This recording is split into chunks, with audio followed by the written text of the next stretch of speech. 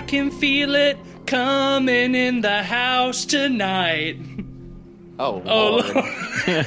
Oh, Lord. Happy Halloween, guys and ghouls. It's the scariest night of the year, and... Well, supposed to be. In case you didn't get the memo, evil, it dies tonight. And who's gonna kill it? Well, it's America's most slow-walking podcast, The Pod People. I'm Matisse Van Rossum, but you can call me Old Fuckleberry. Groovy, baby. I'm Ben Sheets. Hi, I'm Cleveland Mosier, but tonight I'm Dr. Halloween Phils. Oh. Like Dr. Phil? Yeah. Yeah. That's a pretty good one. That's okay. Yeah. I like Ben's better. Well, it's that time of year again, the spookiest time of year. And we just got back from seeing Halloween Kills. We did. The latest installment in the Halloween reboot trilogy. In the Halloween cinematic universe. Yeah. The film is directed by David Gordon Green and is written by David Gordon Green and Danny McBride and some other guy, and it stars a bunch of people who were in the Halloween movies before. Ladies and gentlemen, More. you can probably hear we're a little exhausted. The defeat in our voices. We're a little tired. It's Halloween 2018, but more. Or, yeah, and I wish it wasn't. Halloween Kills, more like Halloween kills any enthusiasm I have for this franchise. Yep. It's dead. And still walking. This is such a shame, and we're gonna It's a hot bummer. We're gonna get into it, and we're gonna talk about all the reasons why this movie was bad. But Ben and I went and saw the 2018 Halloween reboot. We talked about it on the podcast 3 years ago. Go check that. You went and saw the that episode Halloween out. reboot. We just saw the Halloween reboot. Halloween. And I mean, we liked it. We were positive on it. We liked it a lot. I think we both gave it a 4. I gave it a 4.5. Oh, wow. Yeah, I liked it a lot, and I went into Halloween Kills with lots of optimism because, I mean, it's the exact same team. They shot them at the same time. Like, it picks up literally, like, the moment that the other one ends. Like, by all rights, this should be a good movie. Well, we talked about it in the review of the first one. Like, the first one is much better than it has any right to be. Like, in the trend of, you know, these reinvented horror franchises coming up from the grave, like, usually they're bad because they over-rely on the source material without getting the point of Yes. it, you know, without missing the heart. I mean, frankly, not even just horror movies. Like any of these reboots, for the most part, do that, and they miss the point. They get, like, too embedded in the original lore, and at the same time often miss the point.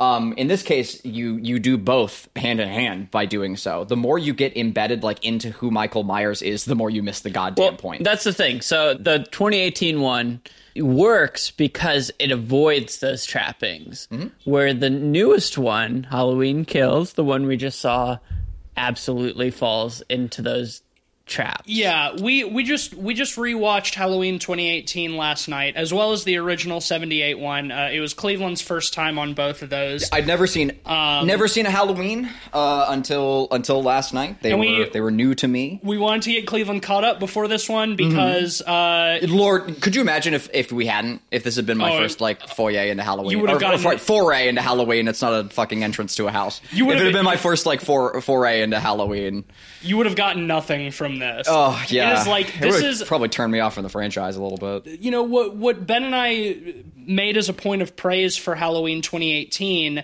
when we talked about it is that it ignores all of the other Halloween films except for the original one. That's the only one that it considers canon.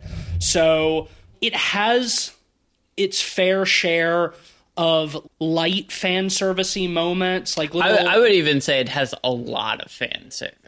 But the thing is, it is still a good film in spite of that, because it does something with its plot and Yeah. narrative. And I mean it keeps its plot pretty simple-ish for the most part, and it does have plenty of fan service, but it is like, okay, you know, we are trying to revive a franchise 40 years after the original one. You know, we've got Jamie Lee Curtis back as Laurie Strode. We've got Nick Castle back as the Shape.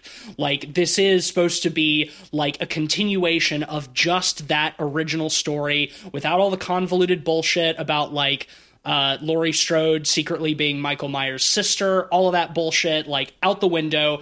So it's like the fan service felt like, hey, you know, we're back. This is Halloween again. You know, like there's it's a celebration, right? It feels like a love letter. Yeah, This fan service. movie, there's nothing like, inherently wrong with fan service in my eyes. If it serves and two, a purpose. well, at that point, I think. Okay, the problem with fan service is it is servicing fans and nothing else, right? That is fan service. Like, that's poorly done stuff. For instance, something I would say is like a reference or pays homage would be like the bus crashing in 2018. Like with the bus crashing and the asylum people like walking around in the dark street. It's very reminiscent of like the asylum people walking around in the dark field in the first one. But it has utility. Michael Myers is being transferred. It's the night that, you know, that's happening.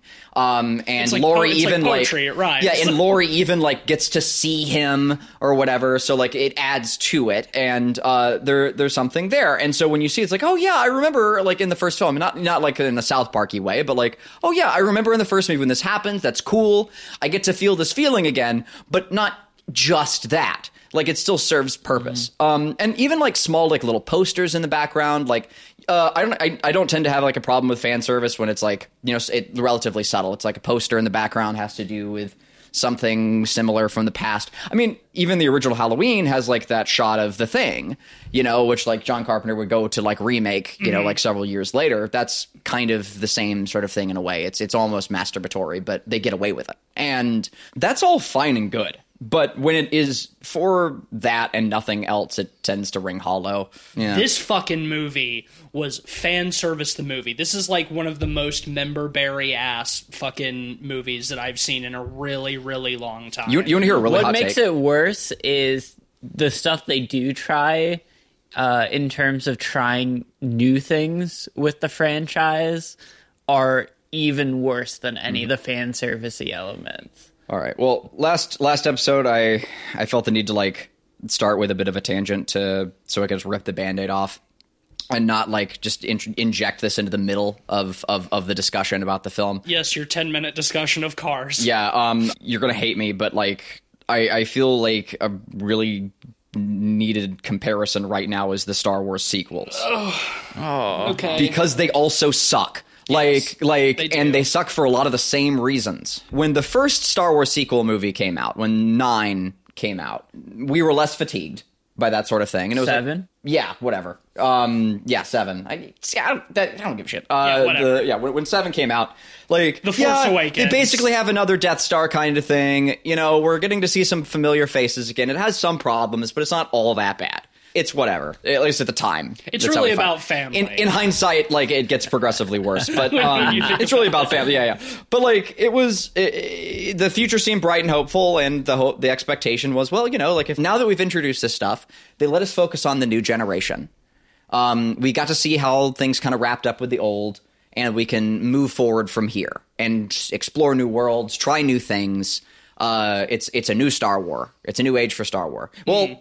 It turns out it wasn't, you know, because they didn't do any planning. Like, not to get us off on too much of a tangent because it's not necessary, but like I'm a Last Jedi defender in the regard. Yeah, I am too. In the regard that it tries a bunch of like really weird different things for Star Wars that like a lot of Star Wars fans hated, and I'm not going to speak to like the success of those things, but it at least felt like it was trying to move in kind of a different direction.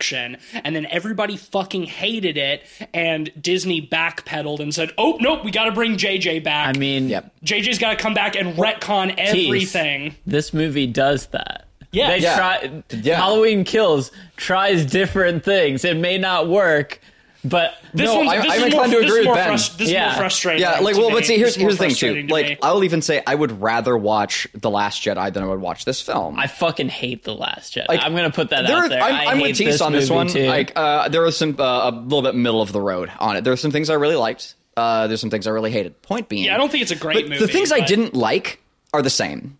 Largely that in that film they still didn't figure out that they needed to give the main characters enough time. And we're still left with like this sort of awkward middle ground between like the old legacy and the new legacy. And we don't get enough time with our new legacy characters, and that development isn't allowed to be shaped in either direction, especially by the third one of those. Well, yeah, the third one, they just fucking retcon everything. Yeah. And go back to square one and do a bunch of weird, stupid, confusing shit. And they shit. feel the need to like explain Palpatine. Like, they feel the need to not explain him. Well, yeah. Except in the Fortnite the worst of both tie-in thing. Whatever. Yeah, it's a mess. And that's about it, all I had on that. But like, I think it's important because it is also like 40 years later or whatever, and they're trying to like pick up where they left off. Yeah. And they try, we have to like get explanations. But frankly, at least in those movies, Leia and Han's rocky relationship or whatever is just sort of taken for granted. And we don't have to like fucking delve into the rest. And we only get like minor flashbacks in the second one. That's all there is, at least. Here, like, it is constant. It is aggressive. I was joking, like, walking out of the movie theater, like, if you hit Control F on the script, like, to find like how many instances of 40 years ago, the words 40 years ago there were, it would be like 20 something. This script is fucking terrible. It is quite possibly the worst script of the year. Spoilers ahead. We didn't like it. I couldn't help but thinking about this in comparison to like the few other movies from this year that I've really disliked. Which, in fairness to 2021, is fewer than the movies that I've really liked. But like, The Conjuring 3 is my least favorite movie of the year so far. I think that it is still a worse movie than this. Yes. Because it is uninspired and by the numbers and lazy. This has a worse script. Yes. Than The Conjuring 3 is stupid and convoluted and dumb, but it's relatively safe. Yeah. This thing is Halloween Kills is so fucking confusing. And I think the problem is they realized that they can't really do anything different with Michael Myers, so they have to try something different with the setting that Michael Myers occupies. In broad strokes, like the plot of this movie is Michael Myers has escaped once again from the position he was left in at the end of the last movie in Laurie Strode's burning house. But this time, the whole town gets riled up into like a Frankenstein-style mob to come together as a community and hunt down and kill Michael Myers. You might say Halloween Kills. I hate this title. It's a bad title. But you get what they're doing, right? Like, you see, like, it's like, oh, Halloween Kills. It's not Michael Kills. Do you see, like, it's by design. Like, that's the bit that they're going for, and it's supposed to be clever, and I hate it. Well, because, like, by the end, they start trying to, like, transcend the idea of Michael Myers as like it's not the man Michael Myers, it's the fear that he instills. They're saying it the whole time. That's the real evil. Like they do some like some fucking the real Michael Myers is the friends we made along the way kind of bullshit. You know? No, absolutely. Well, and like, they try and give it weight at the end when Laurie's doing like her final spiel about it in the hospital room, and like the music, like it's all intense, but there's no weight to it because we've had like 6 other monologues. It like feels about like the same thing. They were trying to get topical and political with it too by saying like, Michael Myers is really the anger and division brought to the community. It's the division he's sown amongst us. He's turned the town into monsters. Donald Trump is the real Michael Myers. They don't it's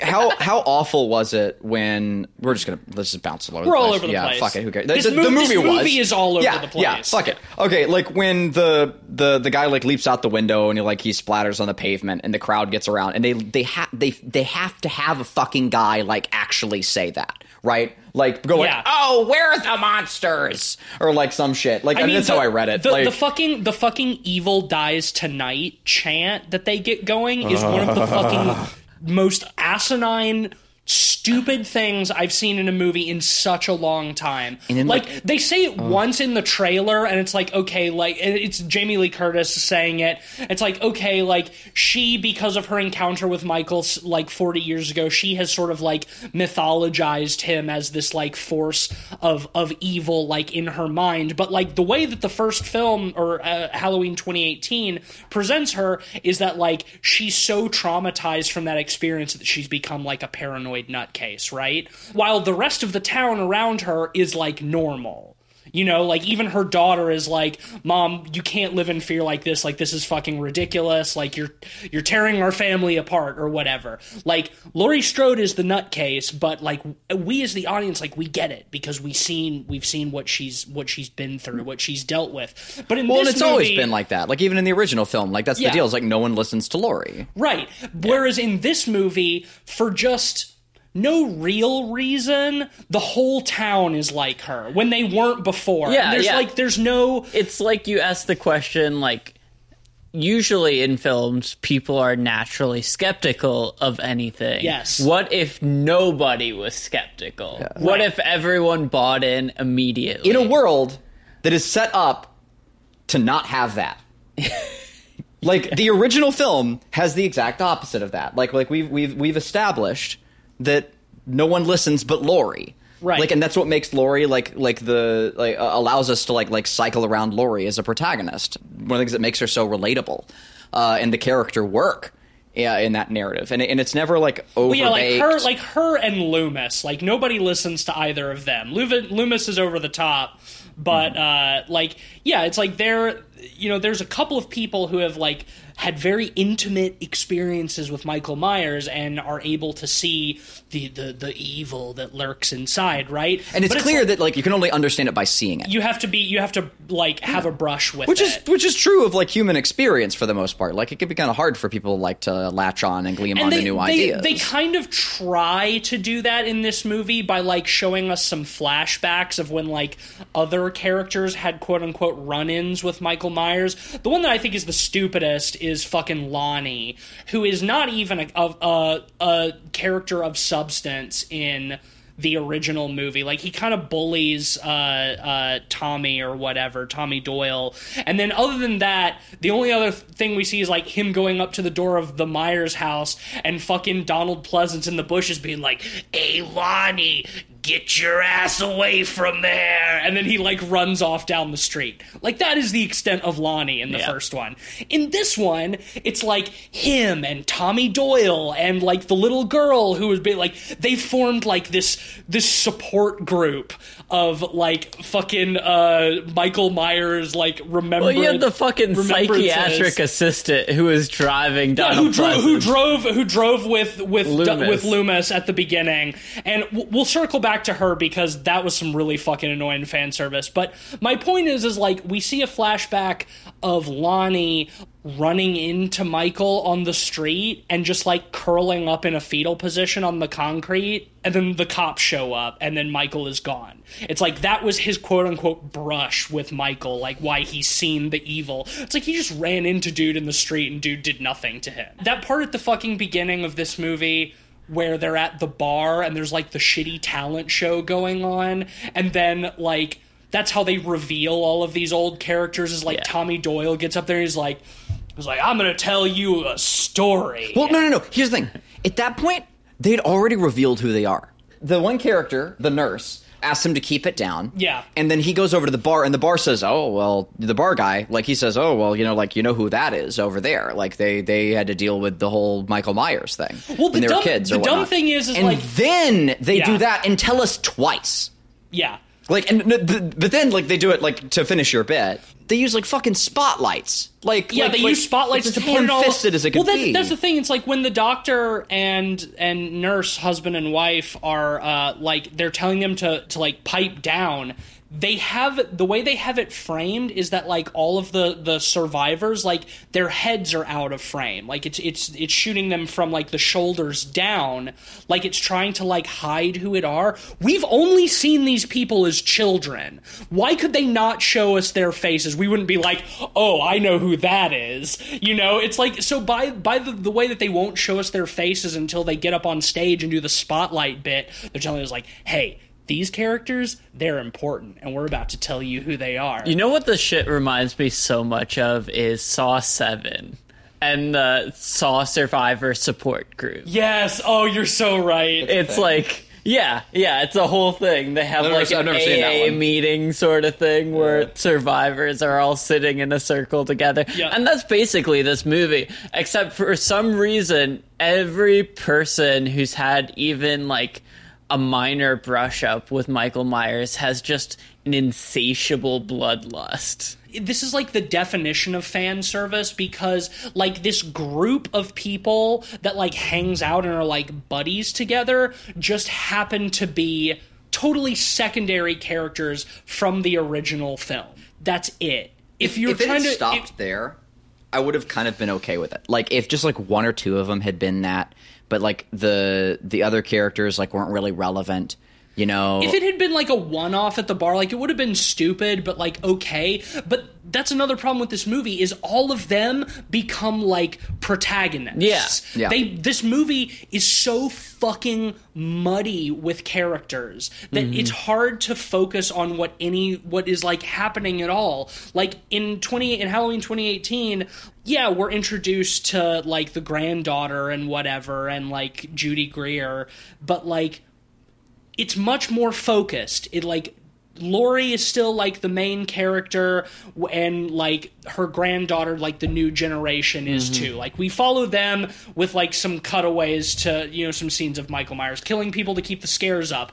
In this movie, all of these characters are treated with so much weight. Fucking Judy Greer, the granddaughter, the fucking cop who got stabbed in the neck at by the doctor in 2018. We get Lonnie. A flashback of him early in the movie that we should talk about. We'll get to that. But fucking Lonnie, Tommy Doyle, fucking the little girl who was being babysat, the fucking nurse from the first one. These are all supposed to be treated as like characters with like weight. The doctor and nurse couple, the gay couple who lives in Michael Myers' house now. Like they get so much time. All of these characters get so much screen time that none of them have any sort of development. I feel like after the success of 2018, they got notes from the studio that said bigger, bigger, bigger. And the fact that this movie premiered on IMAX,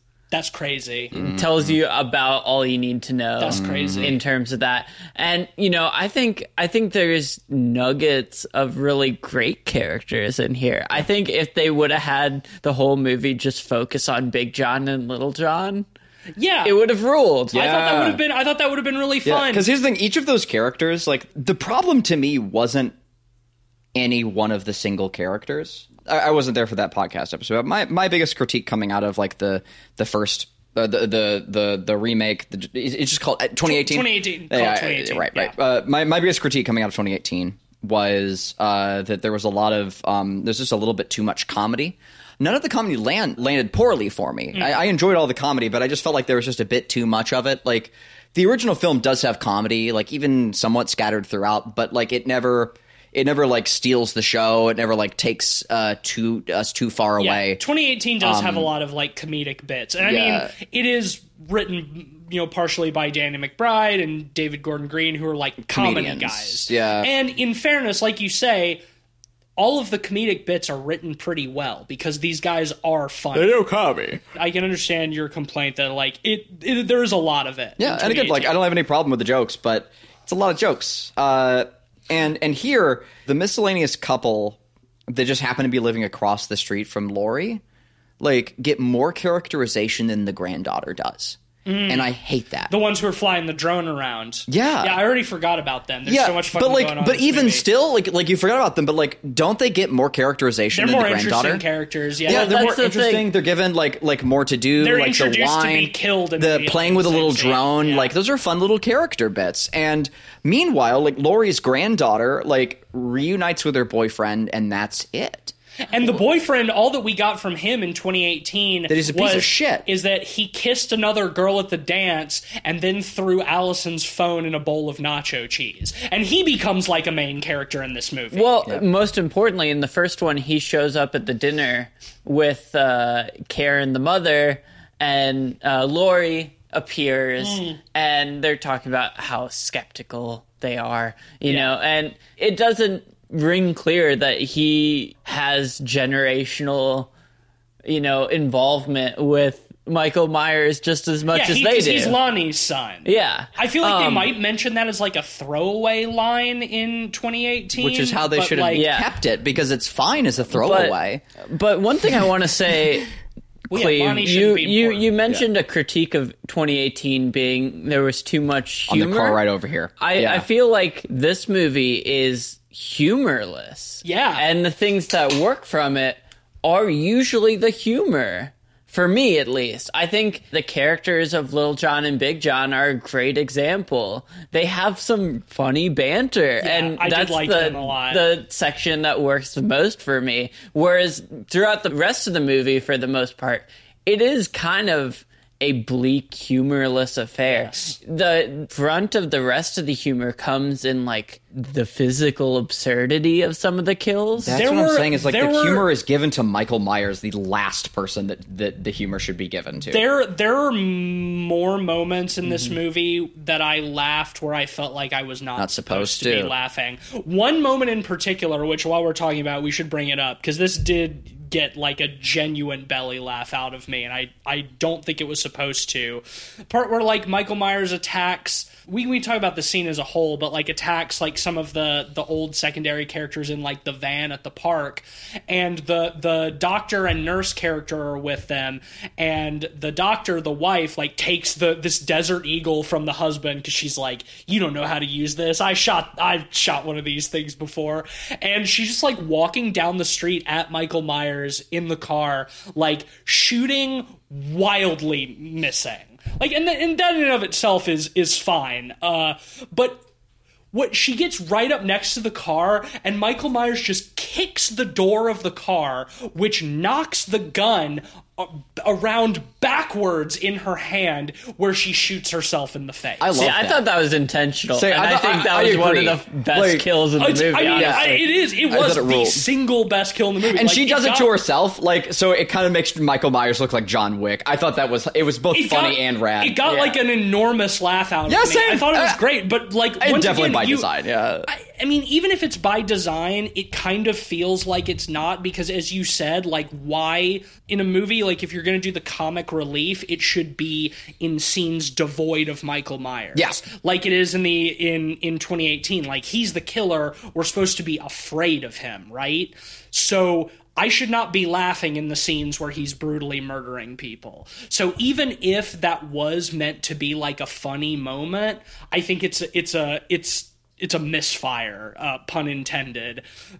That being said, I did love it. It was my favorite part of the movie, but I don't feel like it's for the reason that they intended. See, I'm okay with it being a campy affair like that.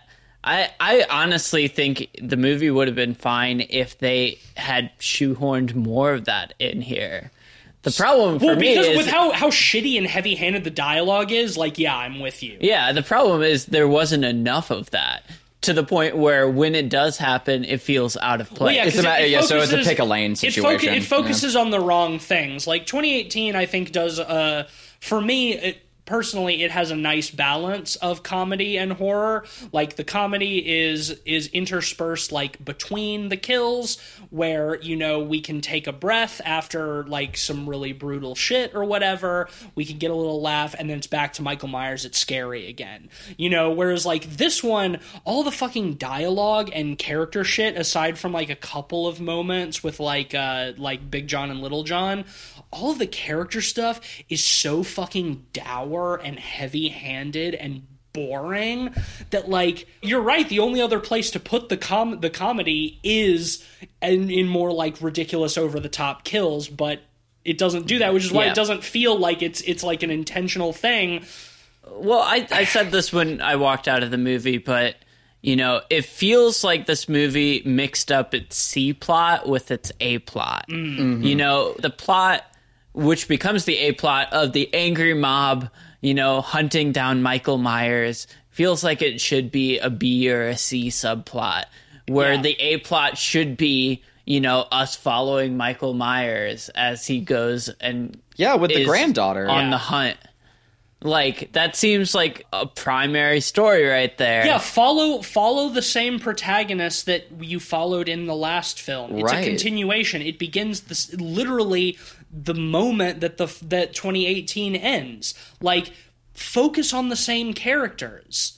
And the original... Keep the plot The simple. original John Carpenter Halloween tells a small story. Yes. You know? But even still, like, this it gives us a lot with Laurie's character. Yeah. You know? If this was about the Michael Myers house and Big John and Little John living in it, and Michael Myers coming back to return to his own house, like, that is very, very intriguing. That is a great story in and of itself. Yeah.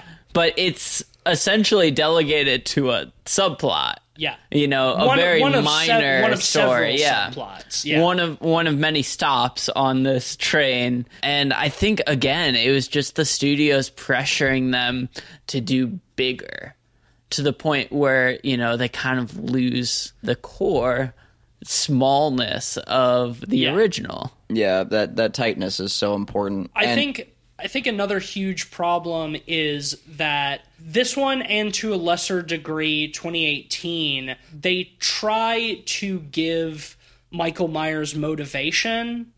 Stop doing that. And that's doing that. Like, the reason that Michael Myers is scary in the first place in the original Halloween is because he has no motivation. Mm-hmm. Yeah. He kills who he wants, where he wants, because because. Even though he was a child and he just, like, murders his sister at 6 years old. And never speaks a word. No reason. Never speaks a word, never says anything. And that's what's scary. It's scary.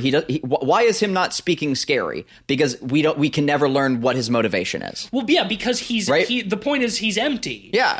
That's Loomis's whole thing, is like, there's nothing but evil behind his eyes. Like, he's a vessel for evil. Like, he's completely empty. A shape, even. Yeah, that's why he's called the Shape. Yeah. Yeah. Has zero motivation, kills because he just wants to.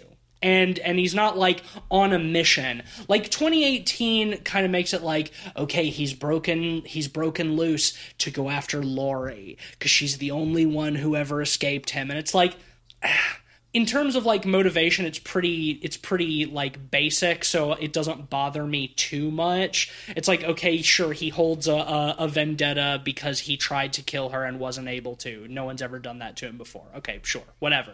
But then finish the job. Right, back to finish the job. Yeah, it's like he's been fixed single-mindedly on, like, finishing what he started. And he does, like, make a point of returning to the original home, like his original home in the original movie. Yeah. Like, that all works. Like, it would make sense that, like, he would also make a point of returning to Laurie even. I'm happy to buy that. But then this movie is like, no, you know what? No, he actually wasn't going after Laurie. He was just trying to go back to his house. And then they try to give a reason for why he wants to go back to his house, which is one of the stupidest fucking things I've ever heard in a horror movie, which is basically just like, he liked to stand in his sister's room and look out at Haddonfield. And then later they're like, but what if he wasn't actually looking out at Haddonfield? What if he was looking in? at himself. Okay, so he goes to find any mirror? Yeah, literally any fucking mirror. The room had a mirror right next Yeah. to the window. We see it when he kills his sister. Oh my God. Right. She's in front of the mirror. She's like brushing her hair in front of the mirror. And then it's like this.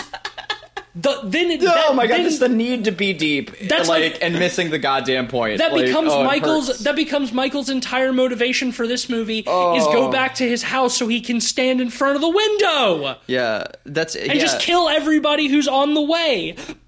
Like, no, make him fucking motivationless. Yeah, or Did you notice how they make it so we telegraph don't that? know what his motivation is? That's why it's scary. Leave us room to theorize. Leave us room to for our minds to wander. It's not hard. That's why it's scary. Like, we get a glimpse of his face. We know he's a man, but still he gets up when he's fired at multiple times. You know, like at point blank. Yeah. Like he still keeps coming and moving, and that's not. And it could be that he just has a great deal of constitution. You know, like it could be that like he's just so gone that like Because pain he's doesn't mindless, register. he feels You know, no pain. like you can, but also maybe he is. And that's why it's scary, right? And so it's like, and if he is, what is the motivation? Is it like some paranormal boogeyman thing, or is he just that quick? You know, whenever you don't see him, you know, like we don't know. It's haunting and it's scary. And when you remove that, when you try and like give it like a purpose, where like, oh yeah, he's just going back to his childhood home to stare stand at in the himself in the window. window. Yeah.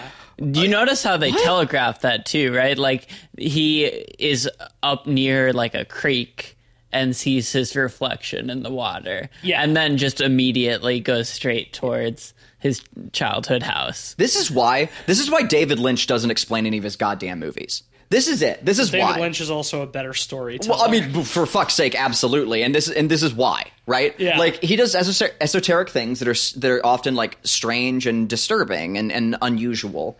And when you explain them, it takes all the fucking fun away. I don't get to pontificate on it anymore. Just going off of our episode from last week about Titan, which is a movie that like says very little in terms of like what is actually happening in the movie. Like it doesn't explicitly explain things. Like it's a show not tell movie, and there's lots of room for you to like try to digest what's going on, what things mean, like what is happening. David Lynch is the same way, and then you have a movie like this that feels the need to over explain everything to the point that you just end up exhausted and nothing is intriguing or mystifying because fucking everything has a goddamn explanation. A loud one too. Yeah. Like that's the thing. Like it would have been like honestly like when the guy hits the pavement there, like I was they might as well have had like fucking Jack Black in a suit like stand up and just 'twas beauty killed the beast. I do want to talk about old that King Kong movie. I do want to talk about that aspect because that subplot is something that I genuinely disliked in this movie because I found it gratuitous. I think it's so stupid too because they have seen Michael Myers without the mask in the asylum. It's shown on TV. It was shown People on TV know in this movie. who Michael Myers is, and it's not that guy. Right. So for our listeners, like Michael Myers and one other patient like escaped the bus crash. So part of this movie is like the other patient who is like the Umbrella Man, an Oswald Cobblepot looking motherfucker. Yeah, he's very penguin-y. He's very penguin-y. Like who is Umbrella somebody who's like genuinely like mentally ill, who was like on this transport from the hospital and like just got loose and is wandering around, just waddling about the city basically harmlessly. Yeah, like very obviously confused, not knowing what's going on, and he becomes the focus for the witch hunt because the town thinks that he's Michael Myers for some fucking reason. even the people who haven't seen Michael Myers have certainly heard the story and know that he's like a towering, like imposing figure, you know, wearing a mask. And then it's like, they think this poor penguin-y motherfucker waddling around being like, where am I? Like, that's Michael Myers. And it reaches the point where like they're chasing him throughout the hospital, like totally whipped up into a blood frenzy. And like, Judy Greer recognizes that, like, that's not Michael Myers. She tries to stop everybody, and, like, she finds him and is like, I'm gonna keep you safe. I'm gonna protect you in the fucking dumbest way possible. She puts him in a hallway with, like, doors on either side. With doors on either side, with glass windows, and she locks both doors and is like, and stands outside one of them. She's like, I'm not gonna let them get to you. And so the mob runs up, can very clearly see him through there. There's a mob on both sides, and they're once again ignoring Judy Greer, being like, hey, it's not Michael Myers. And like, they start breaking through the doors, and the guy like takes a fire extinguisher and like breaks one of the windows, and like in his terror like jumps to his death from like the 5th floor of the hospital. And they make a point of like showing us a shot of him like all twisted and broken with like his brain splayed out like on the ground. And it's like, yeah, the Michael Myers like turned the people into the monster. Halloween like, kills, I guess. It's such a fucking stupid, underdeveloped thing that's like handled so grotesquely. I found that whole part like genuinely kind of distasteful from like a gratuity standpoint. Like it felt like too much to me. Like this character did not deserve that. And like I know that's the point, but if you're gonna say something so shallow as maybe the division that Michael Myers sows amongst us is like the real evil. Like, no, get together and kill Michael Myers. Fuck off! Fuck off! Like, that is the right lesson, right? Like, like if you have like an evil man in the town, Michael Myers hasn't been sowing division. If anything, he's been sowing like he's been bringing all these people together to kill him. Together, yeah. Like it's a good thing, right? How is the message of this movie? How is coming together to kill Michael Myers sowing division? I want to read a quote from an article interviewing David Gordon Green on this theme in particular. Please do. He said, Halloween Kills as a movie explores the blurry line of what happens when the community starts to misunderstand, misrepresent, confuse what is good and evil. Fuck off! Like, how... Michael Myers is unambiguously the villain. The way he... shows that is showing the good inmate jumping out of the window to his death. Why? Yeah. That's so fucking half-baked and stupid. And if it had been a C-plot and, like, not given as much weight and, like, the crowds breaking everything, like, hadn't been as, like overwhelmingly budgeted and stuff, like, I'd be willing to, like, give it a pass. And be like, okay, cool. Yeah, like, the town got together, They got the wrong idea. They rallied through. I was expecting that, like, when it started stirring up, and for it to be a thing where it's like, oh, okay, this is now like a cool event that Laurie has to get past, so they can get like our protagonists to Michael Myers, or whatever else like that. Like they have to escape the building, and we can just be off to the side. It's a cool bit of like evil it's a cool dies scene. tonight. Evil dies tonight. It's just a setting for them to get through. It's another obstacle in their way. Neat. But yeah, like it just keeps going. It just keeps going and going and ramping up to a really, really hollow payoff. And ham-fisted. Again, like I know I keep using that word, but it's all in between more exposition and flashbacks to the original movie or moments from the original timeline that we hadn't seen before, or moments from the previous film. And it's like the previous film never needed to do that.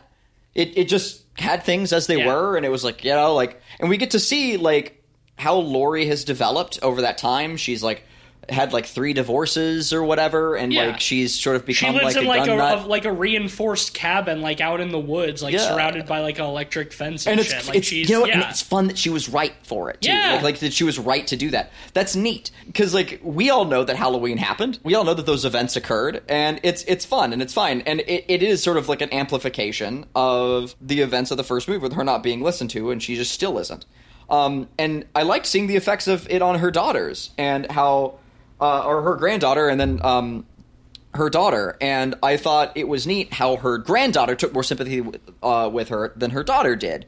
And I was really hoping that in this movie we'd get the opportunity to see more of her character and to see her Yeah. be like fleshed out and to be given like a personality beyond But like there's protagonist not enough, granddaughter. There's not enough time for her because we Yeah. got to focus on fucking Tommy Doyle and These Lonnie. 6 It's other like, characters we don't care about. The mob, I'm fine with in principle, but in a movie like this, the mob should be faceless. Yeah. It should just be, in quotes, the townspeople. You know, just like general people. The fact that like we have to feel like we know so many of the people in the town. I guess it's to make it reinforce the good people can get swept up into doing bad things, huh? But like the town, blurry line. the blurry lines, but it's like no, the town and the mob should be mindless. They should be like, if they're going to be a villain in this movie, then they should be like zombies. Also, like, you know, we're going to see a Halloween movie. Like, as an audience, like, that's sort of the expectation that's set is, like, you know, like, there's an evil slasher monster. I don't. It's not always the place for like a morality play, and I love a morality play, but like when you're dealing with Michael tell it Myers, well. when you're dealing with Michael Myers, there doesn't need to be a morality play. No. By the nature of his character as a slasher villain, like he is the darkest dark that can possibly dark. So like anybody in opposition to him is the light. It's a very simple black and white, good evil thing. It doesn't need to be I'm expounded fine. on. It I'm doesn't need to be fine talked with. about. Like I love Shades of Grey and like more complex, like interesting movies. That's not what fucking Halloween is about. Yeah, It's there's no place for about it. it's about spooky man in mask stab some teenagers. This is one of those cases where one of the very few cases where I would say just keep doing the same thing. Yeah. Just give me some more creative Also, kills. with the trailer, does the trailer not set you up to think that like Laurie is going to go on like a badass rampage against Michael? It absolutely and does, then and she does nothing. disappears for 70% of the movie. Like, Yeah. like, it, and I She's guess, barely in the they're movie. setting us up for like the 3rd or whatever. God Halloween damn it! ends. We'll God. talk about that later. It already did for me, but when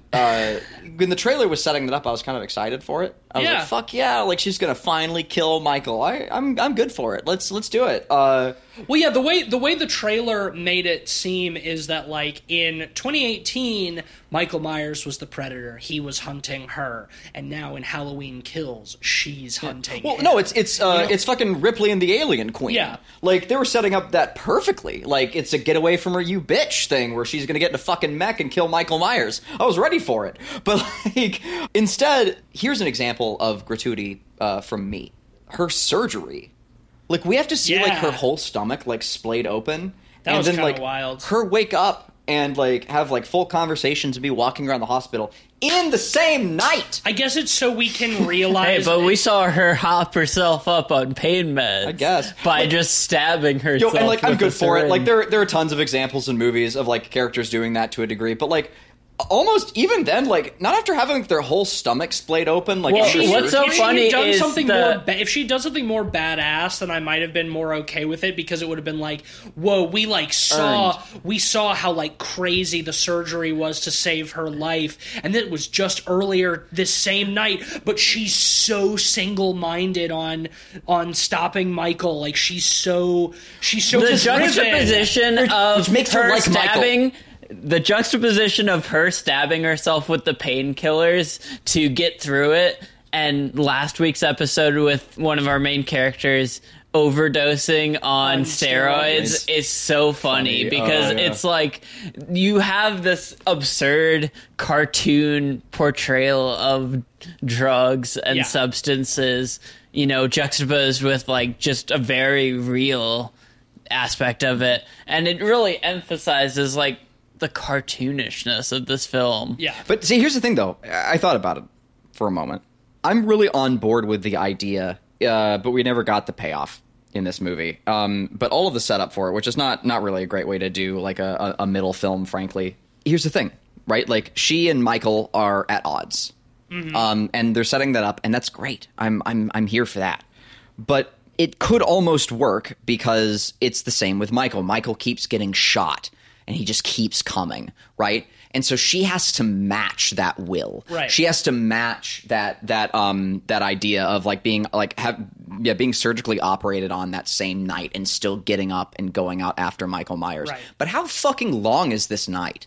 Right? Like, how long is this one evening going to go on for? Because it was already late into the night, like at the end of the first movie. There's only so much time in a single evening to do all of these things. Like, and I recognize that like some of them are like location to location, but for Laurie, like, it hasn't really been like she's been in every one of these key places except for like the house at the very end. So it just chronologically, like, it doesn't really pan out for me. And I like the idea of all three of these movies potentially taking place on the same night on paper. But you have to pace it. You gotta pace that shit right. And here, like, yeah, she just doesn't get enough. We can talk about this more after this episode, but from what I've heard, they might not all end up on the same night. Yeah. But I'll talk about that later.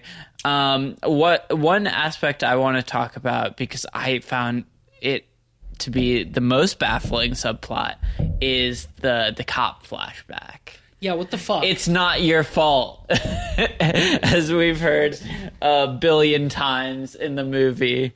So they flash back to the same night in the 70s, right after the murders. They have to, if they're ignoring the rest of the Halloween sequels as canon, then they have to establish like how that night ended, how Michael got caught and ended back up in the asylum. No, they didn't. They didn't have to explain it because it happened. Here's the thing, right? Like, here's the thing about movies, you know, like, or just real life even. Sometimes things happen off camera and they don't need to be explained. Yeah. Like, and I really wish that, like, people would just understand that. I just watched Halloween for the first time, and then I watched this movie, and then I watched 2018. Sorry. I watched the original Halloween, and then I watched 2018. And 2018 gets going, and I see that, Michael Myers is in an institution. Okay, well, they caught him later that night. Yeah. That is all the leaping that my brain had to take, is that, okay, cool, they shot him a ton of times, and then he got up and was still gone, and maybe he killed someone else that night, and they finally were able to like wrestle him down to the ground or something. I don't care. It's fine. And you know, showing it might be okay too. But having to like incorporate like a brand new character and add this whole plot point around it and everything else. Again, like I would have been all right with it if it had just been like a flashback as simple as that. They have to give backstory to a character who was secondary in 2018, so that they can explain like why like Michael was taken in and not killed. It's so silly because like Michael gets away. So any other cops could have just been like, okay, we're taking him in because like we're cops or whatever, and we're going to try and, you know, not fill them full of bullet holes because we're movie cops. And, like, that's it. That's all that has to happen. Yeah. You know? Take them off to the institution. And that's as far as it needs to go. But the most ridiculous part to me is in the first movie, we see Loomis shoot Michael Myers several times. Yeah. And Michael Myers still gets away.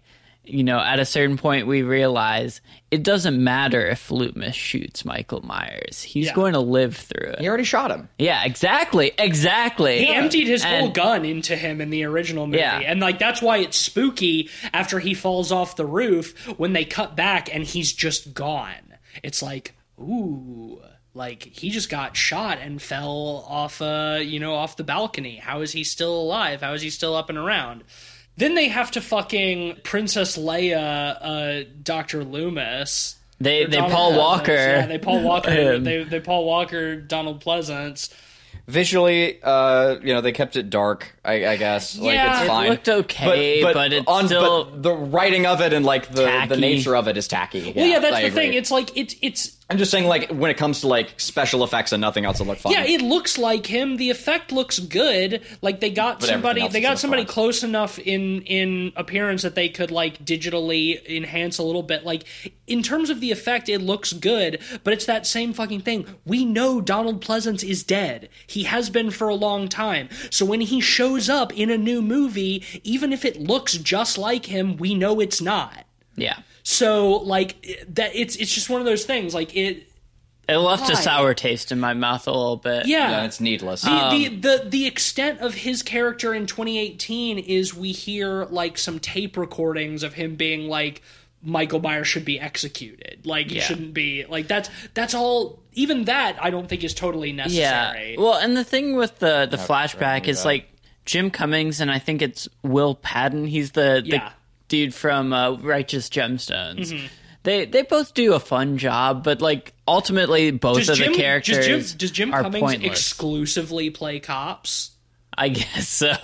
It seems in like every it. fucking movie? Hey, in his own movie. at least he Like, wasn't screaming in this one. Yeah, I have a hard time with him. Like every performance he's in feels like overacting to me. But like, yeah, what was it? So fucking Will Patton could feel guilty because like Michael Myers was choking Jim Cummings, and so Will Patton like accidentally shot him in the neck. Classic cop move. Yeah, like okay, it's another thing is like I think another reason they did that, and well then he stops Loomis from killing Michael from executing Michael Myers with a headshot, but it's like Who cares? it only exists so like he and Laurie can have like while they're in the hospital together can have a stupid blame game argument. Yeah. Whose fault is Michael Myers? Who fucking cares? It gives me- He's nobody's fault. That's the thing. It gives me whiplash that he like gets to stop Loomis because he's literally trying to shoot Michael Myers minutes before. Yeah. Sudden change of heart after, he accidentally kills his I guess he partner. just has some like, distaste towards okay. it because it's like a fucking like Gestapo execution with Michael Myers on his knees. Like I guess he feels like there's something distasteful about that. But yeah, it's Like, fucking he just killed his buddy. It's fucking Yeah. stupid. Well, yeah, in that scene with Laurie, he's like, I just couldn't let them do it because I just kept looking at him and thinking that under that mask, that's someone's little boy. And it's a like little boy that just murdered my friend? that murdered a bunch of people. Yeah, like, what? Yeah. What? Well, and he's like, that's all Michael Myers is. He's a 6-year-old boy with the strength of a grown man and the mind of an animal. What? Wait, then what part is the boy? Because if he's the body of a man and the mind of an animal, what's the 6-year? He's a boy. He's What's left? Body is that my soul? He's a 6-year-old boy. He has the who soul of a has 6-year-old boy? What does Yeah, that he has- mean? the soul of a child. God. That's not the only time I said what, like, I said something along those lines. There's another one. Oh, yeah, God, this is my favorite. Yeah, another example of, like, terrible writing. Laurie's daughter takes off Michael's mask at his own childhood house and, like, walks out into the street holding it, being like, come and get it. And then she could have just stopped there and it would have been fine. It would have been, come and get it. Come and get it, like, and we get the implication because we've seen movies, Yes. like, we've seen this movie that Well, has already been playing out, and yet she still needs to say, "Don't you understand? This is your childhood home. This No, is she where literally says to him, 40 years ago, Oh, yeah, there's another one of those. 40 years ago, you stabbed your sister to death in the We room know. upstairs. That was 40 years ago to this night. Or yeah, it's like we know." it's like we get it. She's like, it's the house. Can't you feel it? And I said, "Feel what? The feel, house." feel what the Yeah, house. like while it's like just to her, like while watching the movie, she's just it's like it's all this. It's this house. Can't the you house. feel it? Can't and I'm you like, feel it? And I'm like, what? Feel the house? What is she talking about? It's Michael Myers. Well, it's part of that. The house isn't evil. It's him. Because otherwise, the sister would be evil that he kills. What is that? What the fuck? But it's to try to add to like the couple who weird, lived there weren't weird evil. the weird convoluted bullshit that like all he wanted was to come back to his house so he could look at his reflection in the window in his sister's bedroom. Like, once again, like, that's such fucking stupid motivation, and so they have to give, like, the house itself, like, this mythical kind of draw to it, when in reality, it's just like, yeah, of course he'd be drawn back to it. It's literally the only home he's ever known outside of an asylum. Like, that's enough. That's enough. It's like a dog finding its way home. He is mindless. That's all it takes. Whatever. But it's like, no, all he wants to do is stand up there in that room and look at his reflection in the window. Also, if your villain, Why? if your villain is the shape, if they are like mysterious and empty, don't say things like it has the mind of an animal or like it the body of a man or whatever else like that. That is giving it form beyond like non-shape, right? Well, again, the whole point being missed. But yeah, like can't you feel it? Like it just so needless. So like this desire to like put weight into shit that doesn't have any weight. Oh Lord. Oh Lord. Oh fucking Lord.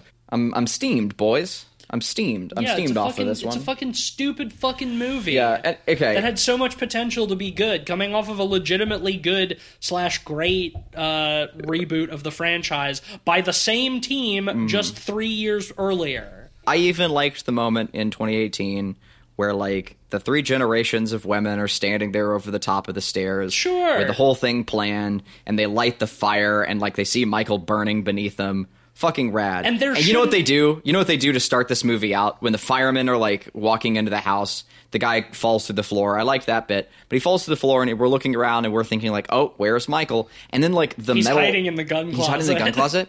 It makes Laurie look stupid to do that, right? She left him down there with a bunch of guns. Well, she left him down there with like a fireproof thing to hide behind. Right? I mean, like, presumably the whole point is to trap him down there. Him, but the whole point is to trap him down there, like so that like he's like there's no chance. And I don't know. I will say, to this film's credit, one of the things that I did legitimately enjoy was the scene where he right after that where he slaughters all of the firemen out front of the house. I thought that was great. Yeah. I thought that was a very cool scene, very well executed, like having him like walk out of the burning building in slow motion, and like he's got like the crowbar, and we see like all the firemen like hefting their axes, and the one dude like cranks up like the fucking the buzzsaw. And there it works because one, no words needed to be said. No. They know who Michael Myers is. And so we get this realization with them where there's like, oh shit. Oh fuck. Yeah. This is who this is. This is what we're oh no. And so like the guy grabbing like the fucking buzzsaw, like it checks out like in the world and in the lore. Like it's hyperbolic, it's absurd,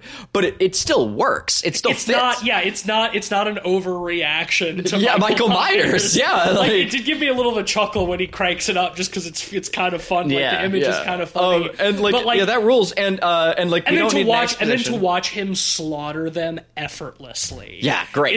Is fucking cool. Like where the guy with the buzzsaw, like he just grabs it and he just like turns it back on him, like he's arm wrestling like a toddler or something. Like no problem. And like where he impales the dude on the crowbar and like lifts him up into the air and is like silhouetted against the fire in the background. Thought that was fucking cool. Well, see, here's the thing. That whole scene was rad as shit. Pretty much every one of the kills in this movie are on their own, like isolated in a vacuum, fucking dandy to me. Yeah. I thought most I of the kills have no were, complaints with the kills, which I'm sure, like, if anyone out there who's like listening to this who hasn't seen the movie, that might even sound kind of spoiled and absurd to like watch a Halloween or like watch a horror film where all of the kills are like pretty fucking good, and still come out of it like peeved. But I cannot express to you like how much of the time span of this film is needless exposition. Well, it's because it undermines every one of those kills. Like every time we get one of something like that, the film like won't just shut up. It won't just like stop talking and let us just like take in the moments. Well, I think we can all agree that like a big part of the reason we're so frustrated with this movie is because Halloween 2018 was good. Yeah. Like, I really didn't like the evil doctor. no, angle. that was dumb, but it's like such a secondary It's thing. over as soon as it comes Yeah, up. it's such a short thing. Like, I had totally forgotten about it. Like, I remembered a lot of the things I loved about that movie and, like, forgot about that one dumb little thing.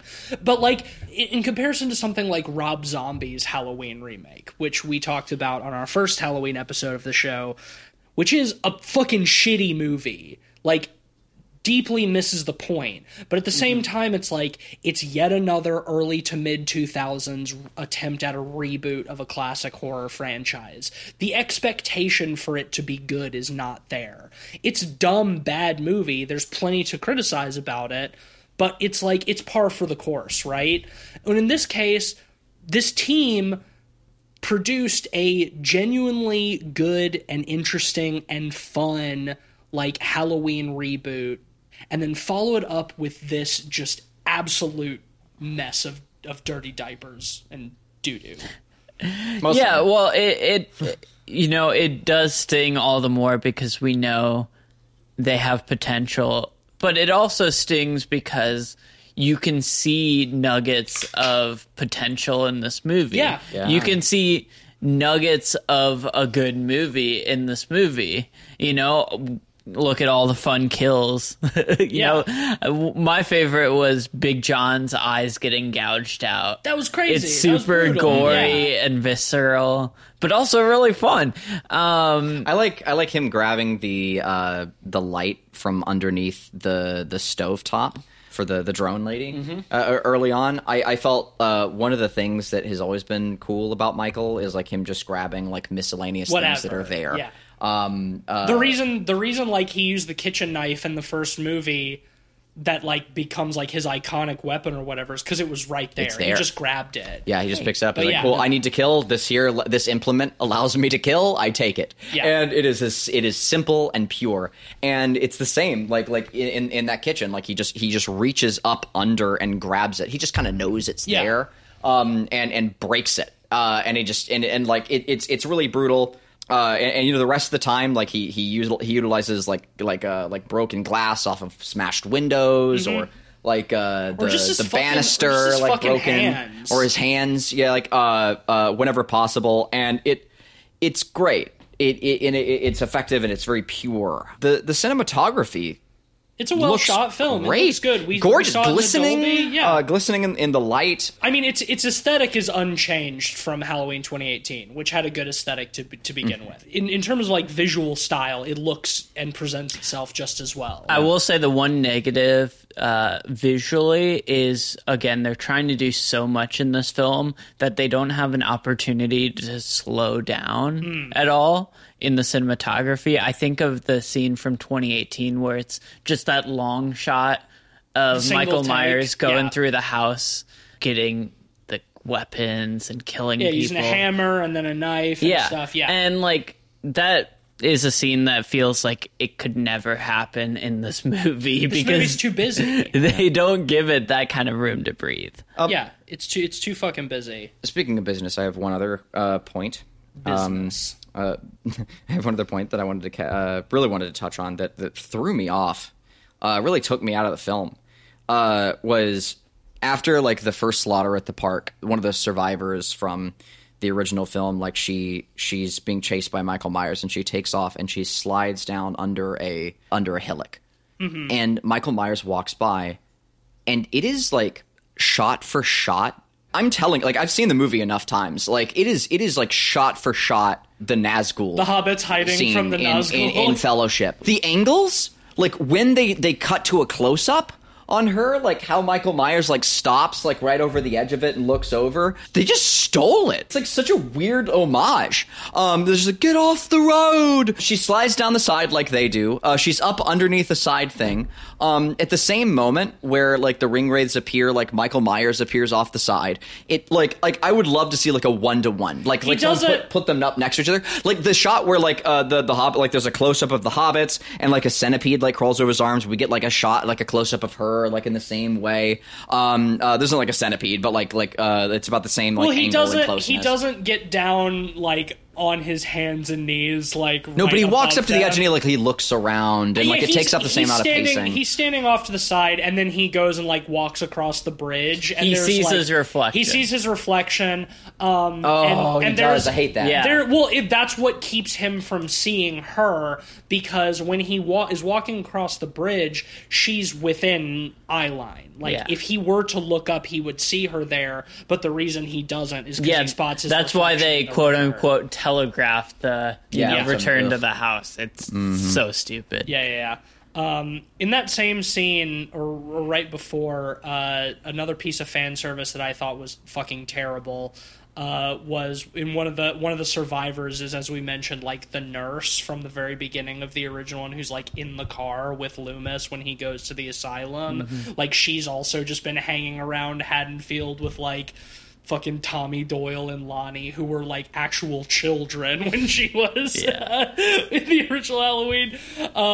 But in that scene where like he attacks them in the car, they redo the scene with him climbing on the car in the original almost shot for shot, even to the point where they have him like open palm slap the window behind her head to crack it. Exactly the same. One of the most baffling shots in the whole movie was in that sequence. They break the window, and immediately after the window is broken, she locks the doors. Why would you lock the doors if there's a broken window and an easy opening into the car? Incredible. And then she fucking points the gun at Michael Myers, is like, this is for Dr. Loomis, and like pulls the trigger and it's empty. It's like, what do you mean this is for Loomis? You didn't, like, you were in the car with him for like one scene. Like, you don't know him. Like, what is... Also, like when it comes to like poor telegraphing, the doctor, like when she grabs the like the Colt and like gets out of the car while Michael Myers is still on the roof, trying to get in, she gets out of the car with the pistol. And then we don't see her for a little bit. Like, Michael gets off of the car. Yeah. He goes back in and he stabs the nurse, or Yeah. the other guy through the eye. And then she starts firing the gun from, like, down the street. Like, down the street, and it's coming also, to like, the car. opposite direction that she would have run from. Like, So it's like, presumably, when Michael Myers like was on the 45 roof, degrees, yeah. she took her gun, got out of the car, which her husband was still in, and just ran off down the street So that she could run back? So she could turn around and run back up the street, shooting at Michael Myers and missing horribly until he kicks the door into her gun, spinning it around to shoot herself in the face. yeah.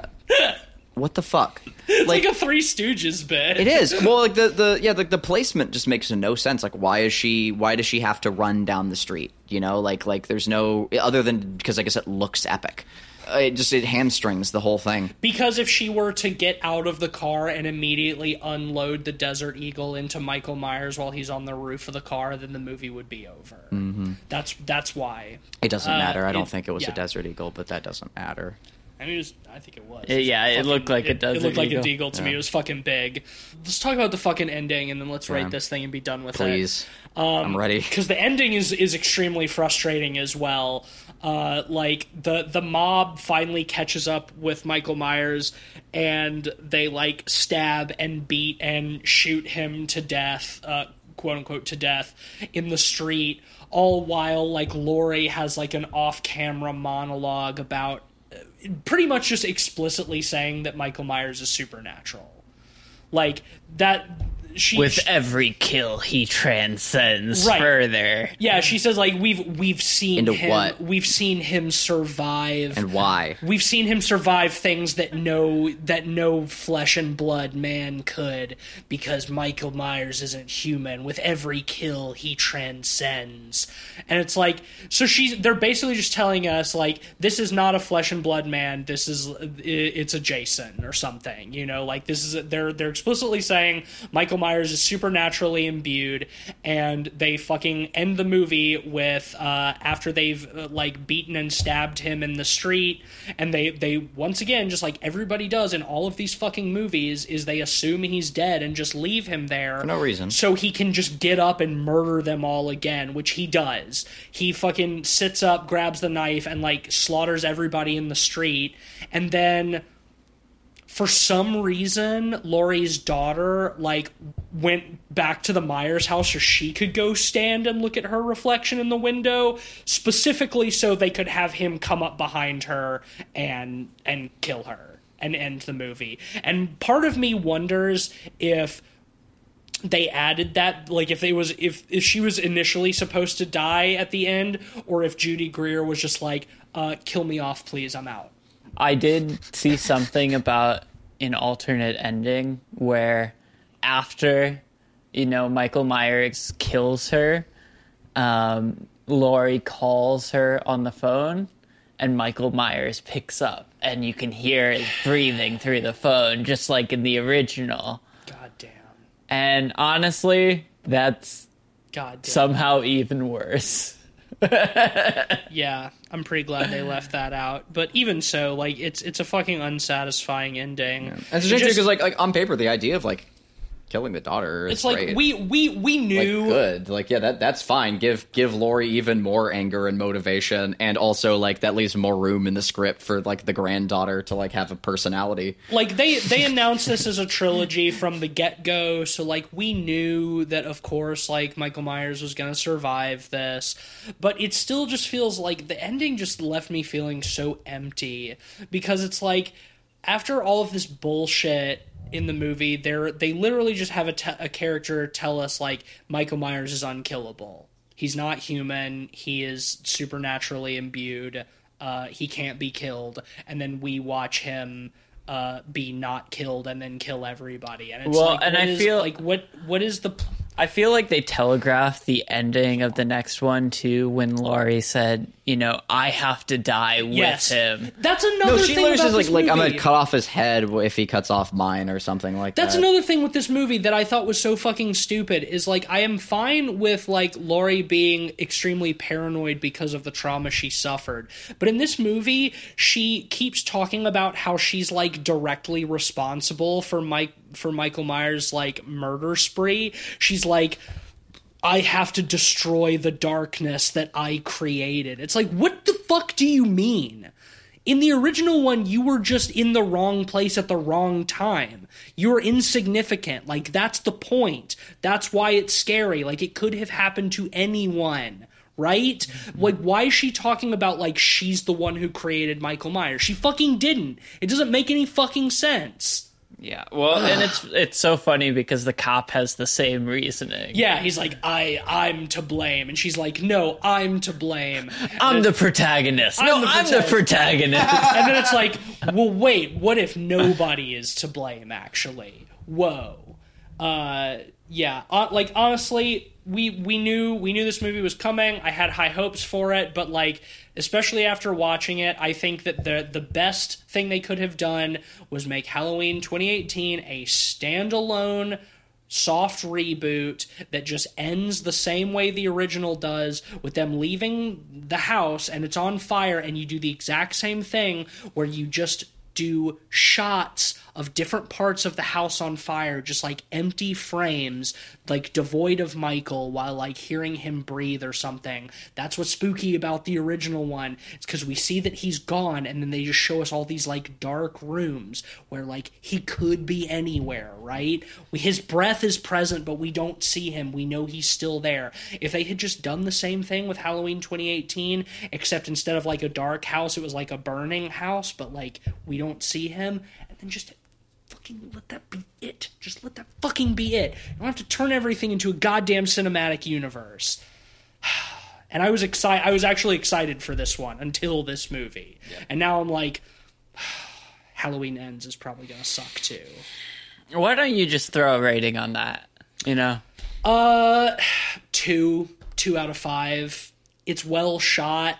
There's a lot of actors in this movie that I like. There are a few interesting, well-done sequences, but it's just so fucking messy with so many fucking pointless characters I don't give a shit about, and so much like heavy-handed bullshit dialogue. Yeah, it's 2 out of 5. I think that's charitable. Personally, this is a 1 out of 5 for me. Wow. I think this is an absolute train wreck. I don't give it a half. It's not a half star because, like you said, there are nuggets of a good movie in here, but it's so bogged down by way too much. There's way too many subplots and different stories. Too many fucking characters. Yeah, and it gets convoluted and messy and really not a lot of fun. No. 1 star for the kills, 1 star for John Carpenter's soundtrack, and which we didn't really touch on, but it was also John Carpenter again. I mean, it's just and it ruled. He did a good job, just like the last one. It elevated, I think, those moments as high as they could have been elevated for what they were. But yeah, it went so far out of its way to undermine itself. I think that with this budget, with a large portion of the same cast and crew, there's a really good movie. I think even on the cutting room floor, like I think that there's a great movie here. Cut out half the monologues, reduce that whole sequence, like the whole hospital sequence, to a C plot, and just give me some time with Laurie and her granddaughter. Like that's all I need is just some time. Like those monologues could have been spent with like them getting to know each other at last. Focus on the fucking characters because that we've established instead of introducing a fucking boatload of new characters who all just die anyway. She has been like, and it was so perfectly set up for it too, because like she has been distanced from her grandmother because her grandmother has been the crazy one, right? And now after the events of of 2018, we all know she's not, or like the characters all know she's not crazy. So she's an opportunity to reach out to her grandmother. We can see that she's always sort of tried to, and we could get something between them of value before the mother dies, like between all of them, that would have some more like personal weight and connection. Because again, I really love this idea of like 3 generations, like Laurie and her daughter and her granddaughter like coming together against this great evil. Especially when like the same actor, like is it what is it, Castle? Nick Castle. Nick Castle is like playing like Michael Myers as well. It's really cool. Like it's a really neat. It gives you a wonderful sense of legacy, and it fucking sucks that they couldn't carry that through, and they had to like lose sight of the plot there and like the coreness, because it's. Frankly, it's easier to do. Like it's easier to just have like some personal moments and dialogue than it is these grandiose, like meaningless, sequences. The whole thing should be she's never been strong enough to take down Michael Myers on her own, but with her daughter and her granddaughter, the 3 of them are strong enough to do it. Like that should be That's it. That should be the core of all of this, and it felt like that's what was being built up to in Halloween 2018, and then this movie just loses that and kills off Karen at the very end, so we know for a fact that in the third one, the most we're going to have is Laurie and her granddaughter. Yeah. Which would have worked if like they'd all had enough character.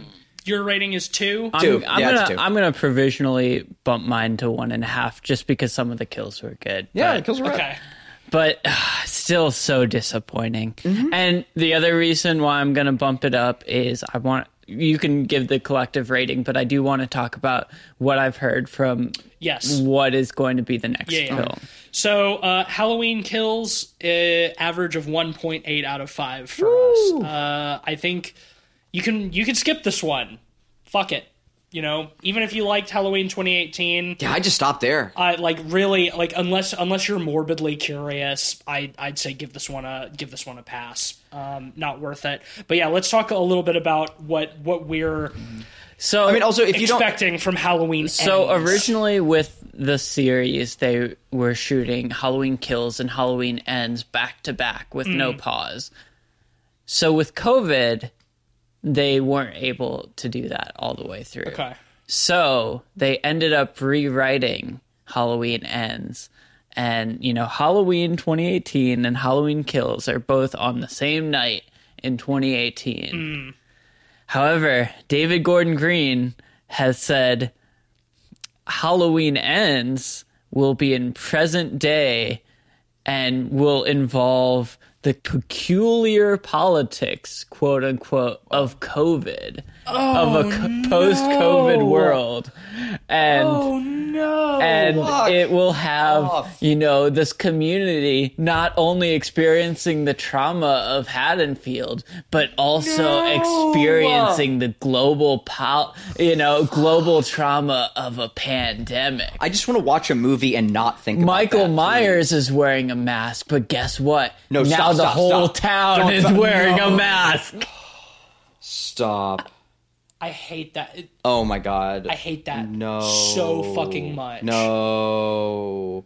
Politics absolutely has its place in cinema. Sure. Halloween is not the fucking place for it. It's a goddamn fucking slasher movie. It's fucking simple. Keep it fucking simple. Oh, that sucks. Yeah. Hey, but guess what? Michael Myers survives because he wears a mask, he social distances, and he trusts the science. My bones hurt. Okay, this is why I provisionally gave it a half star more, is because I know There's always room. there's room to be way worse Yeah. Fucking hell. with a plot like that. Yeah. Fucking hell. Just look. Just God, that sucks so bad. Honestly, the best way to do Halloween Ends is to just have it pick up immediately where Halloween Kills leaves off, but have it be all during the daytime, the next day. Have it start at dawn of November 1st. And that's truly the long Halloween. Yeah, right? there you go. It carries over into Daytime the next horror. day. How And, the- yeah, do some fucking Michael How Myers the daytime fuck horror. are they do lots going of to stuff with just Michael Myers in the explain daytime. Michael Myers disappearing Yeah. for 3 years and Listen, then showing like, up? same but different. Like it's He a runs bad off rap. into the woods or something. Yeah, same but different gets a bad rap, but like there is some credence to it. And like that's actually a pretty nice example, honestly. Like Halloween, but it's during the day. Yeah, do You know, it like- during the like- daytime in the aftermath of the night of Halloween. And where it's like, this is not gonna fucking be over until it's over. Like, it's no longer technically Halloween, you know? Now But it's Laurie, November and the of course 1st. that's a great Laurie. You've got Laurie just saying like, but no, it's still Halloween. It's still Halloween. It's still until, Halloween until we he's kill, dead. Yeah, until he's Halloween it goes on until Michael Myers dies. dead. Yeah. Great. Fuck that. yeah, let's do it. Yeah. And then they just do a big showdown in a field where like they keep like knocking each other over and keep getting back up again. Love it. Let's go. Like that's all it needs to be. That's all this movie needed to be. And just stop Well, explaining. I know we do it. predicted this one, Like, Ben. show, do we don't have, tell. Do we have numbers Yes, yet? yes. Okay. So for Rotten Tomatoes, Tease, you predicted 86. You wouldn't now. Cleve, you predicted 82. And I predicted 84. We were all optimistic It's about this sitting at a 40. Wow. Good. Well, Cleveland, you win Good. that one by guessing the lowest. Yeah. That price is righted, y'all. There we go. In terms of communal rating, This is going to be another way off one. Tease, you predicted 4.2. Cleve, you predicted 4. And I predicted 3.5. Okay. So I just win by technicality. This is a Price is Equal to the Right. same, yeah. This is a Price is Right one for sure. Like, The price is wrong. the price was wrong on this one. Well, Pay this price. anyway, shame. next week, lamb. It's a sheep. It's a baby. It's a sheep baby. Hopefully we can get it back on the lamb. Yeah. Hopefully we can write this. We're out on the lamb. Yeah. I'm at the baby store. I'm at the sheep store. I'm at the combination sheep baby store. Dave, you might hear that joke again next week. That's really good. It's sponsor time. It's sponsor time. Oh shit, there's only one sponsor left on the shelf. There will be some more by the next time. Well, as of now, the sponsor shelf is showing me only one sponsor left upon its emptiness, its empty shelf. So, what could this final sponsor be? Maybe this is Sponsorship Ends. We'll find out. Never. We gotta keep getting paid.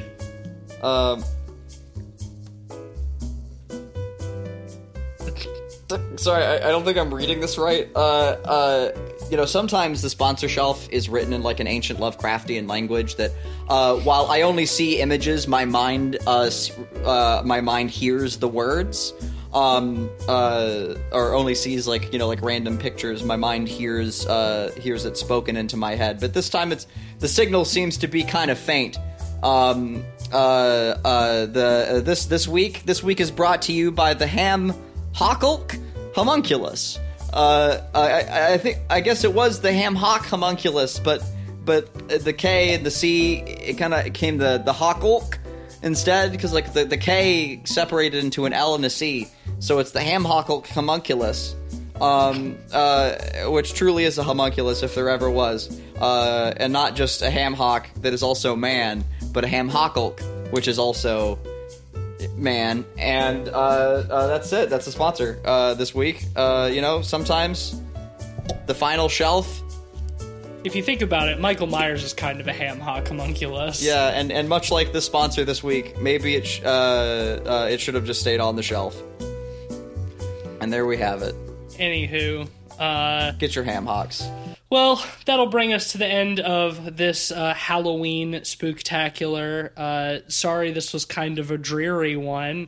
We usually like to celebrate the season a little bit more, but it's not our fault this movie was bad. Hey, here's the thing, though. You know what's beautiful about this wonderful podcast, my boys?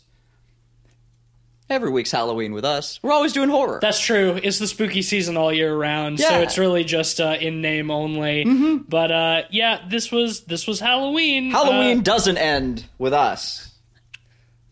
We're always Halloween. It's always Halloween. Halloween never. Yeah, ends. we don't kill Halloween around here. We let Halloween live. We're the longest Halloween. Yeah, that's right. Anyway, if you like the show and you like spending all year in Halloween Town, And why wouldn't you want to listen to three boys complain about movies? yeah, right, exactly. We don't complain that often.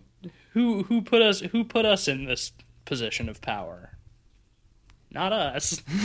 Yeah, we're going to take all that agency away. Yep.